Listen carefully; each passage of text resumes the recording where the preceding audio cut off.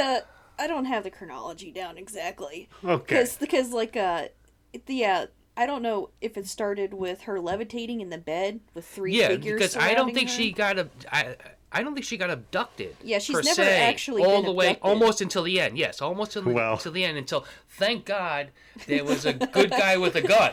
No, a gun? No, Are you kidding no. me? There was Dave, AK-47 Tim. with a double banana clip. Well, no, but before the gun, before the AK-47. No, wait, was don't a get samurai to that part. Oh, wait, yeah. This is the part where I literally lost my shit. Okay? When that part came out.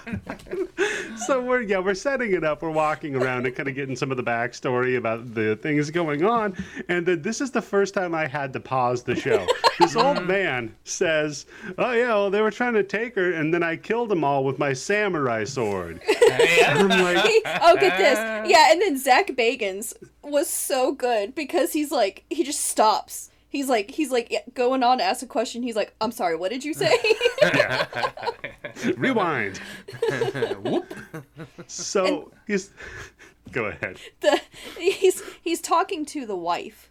He's doing the interview with the wife, and they're hiding her identity. She's off camera. Her voice is distorted, And Zach Bagans asks, "Did you use the name of Jesus to rebuke the aliens?" Oh my God, yes. All right, Candace, you watch the show. Is he a Jesus freak? He talks about demons a lot. Like everything involves demons somehow. It's very big. This is a bonus episode, so people are paying for it. So you're going to sit down for a while. Are there aliens in the Bible? No. Okay. No, unless you count angels. All right. Well, no. Let's say this: you really believe in Jesus, okay? You believe in God. Mm-hmm. So let's say there are aliens. Isn't he their God also? So wouldn't the name Jesus Christ rebuke them?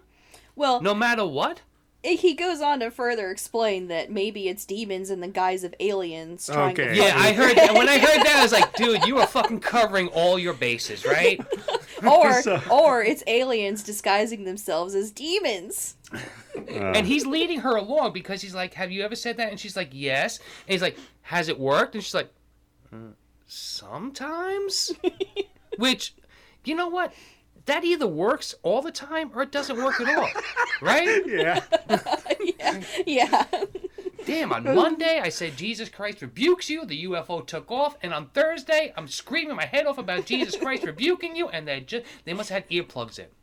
You see, Tim, what I think it is that this is actually a conspiracy between the aliens and the demons. So they're working together. So some of them get rebuked, the demons. And then Zach Bagans, still interviewing her, always makes it about sex somehow, because he's have the aliens molested you? No, he asked. I think he asked the husband first, right? Oh, and that's the husband right. says the husband, you could say that she was kind of molested or something along those lines. Yeah, it's she like, said what? she said that she woke up and the insides of her thighs were so raw they were bleeding. I was like, oh my God. Damn, you got a cat. You're not getting fucking attacked by aliens. And I liked when this was another quote that he has, the husband, where I'm like, whoa, what the fuck did he just say? He said that my wife and I had an arrangement that she would rather be killed than abducted. Yeah. And I'm thinking, what the fuck does that mean? Does that mean that this guy was like, oh, honey, I'm being abducted. I'm going to shoot my wife in the head. Yeah, and she's like halfway up. He's going to take out the scoped rifle. Take her out. You don't put a scope on an AK-47 with a double banana. Okay. Maybe you don't. The other note that I have just to kind of set the listener in the framework here. Okay. This all takes place, by the way, the area that they're in is, you remember in Con Air when Steve Buscemi's character is having the tea party with the little girl?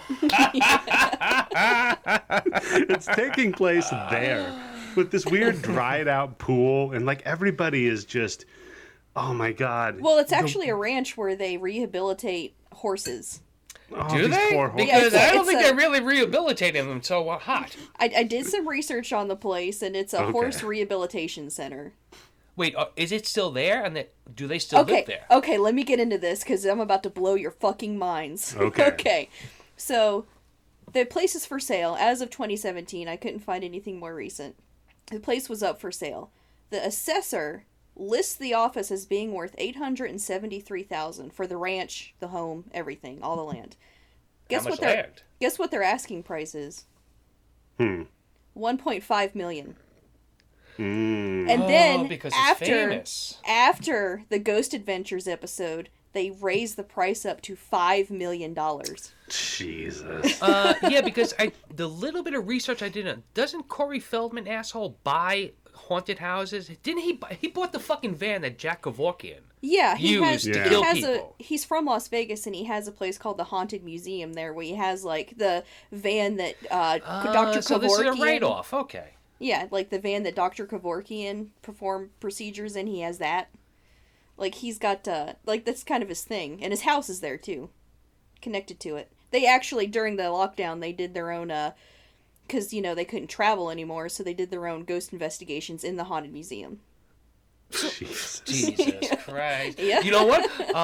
I think my house has a ghost in it. It's a good thing I'm locked in. And I can. Well, wait. I'm sorry. I don't have any cameras over there showing it. Yeah. Oh, you know what? Wait, turn Tim, the camera. There's something over there. Camera slow pans over. Slowly. Switch on the night vision. You know what, Tim? I think I got a bunch of leftover buttons that are haunted. Maybe we should start selling them on eBay. Oh, yeah, that's right. I think if you eBay look really cracked down close, you on can that. see like a skull. Oh, and there's a really famous, well, it used to be famous haunted house in Chicago that Zach Bagans bought because he filmed. It was supposed to be this family was being attacked by demons, the usual. Mm-hmm. And so bad that CPS took the kids away from the family. Yes, that's right. Yeah, because I think he said something in this episode, right, where like even Child Protective Services said that some weird stuff was going on. Yeah, and they did. Yeah, you know what? Yeah. So Zach Bagans bought that house after the family moved out, and then he did his recording and everything, and then he demolished the house. So now he set those evil spirits free. He said that it was so no one else could be, touched by these evil spirits, but everyone else in the paranormal community is like, because you didn't want anyone else to fucking go there, you asshole. Well, wait, hold on. How does this work? Are ghosts trapped in the house or trapped on the property? I mean, it depends. Sometimes they're attached to objects. It can't depend. It has to be. It's one of those things where it's like, oh, you knocked the house down, but I'm still here on the land. So when you build a hotel 20 years later, guess what? Call it the Overlook. Or you destroyed the house. Now my spirit's free. I don't understand it. Anyway. We need to start a show. Figuring out ghost. So the other note that I have about the guy that killed 18 of the things with a samurai sword, which is so awesome, is he asked him where the bodies were. Oh, yes. Great answer. This is great. And the guy's like, well, if you don't take their head, then the bodies vanish. So why not take their head? Well, he I'm did. thinking, is this like a Mission Impossible tape thing? Like where you kill the gray and you're like 40 seconds to get the head off, otherwise the whole body self-destructs? Yeah, it's like the notes in Inspector Gadget. So he did though, because he sent a sample. He sent a tissue sample, to a scientist. Did you see the picture of the scientist? It was in black and white and just like barely faded into the fucking picture, so you couldn't even really see what the guy looks like. Yeah, scientologist. So I looked that up because I was like, well, who is this person? Yeah. And I didn't really find anything about this person. I guess they were kind of just, not famous enough to really be on the internet. But then they were like, okay, so what happened to those samples? And he said that the scientist who studied the samples and said that they were a mixture of animal and plant and had never been seen by science before died mysteriously in the lab, and the samples disappeared. And how did he die? He fell and hit his head. He Mr. Magooed. And God. It doesn't go into this in here in the show, but if you look into the Skinwalker Ranch, which this is pretty much the exact same thing, there's this thing in the UFO community called Men in Black, which is nothing at all like the movie. It's nothing at all like that. No, I was growing up in that time. I know all about the Men in Black, yes. They were the ones who, when you saw a UFO or an alien, they showed up at your door and they told you, keep your mouth shut or the government's going to kill you. Yeah, so the whole theory here and what he's hinting at is the fact that Men in Black came and killed the scientist so the truth couldn't be revealed and made the samples disappear. Oh yeah, that's right, because he's doing a Joe Scarborough thing on him. The guy fell down in his office, hit his head, and died. So it must be the Men in Black who did it. Yeah. Yep.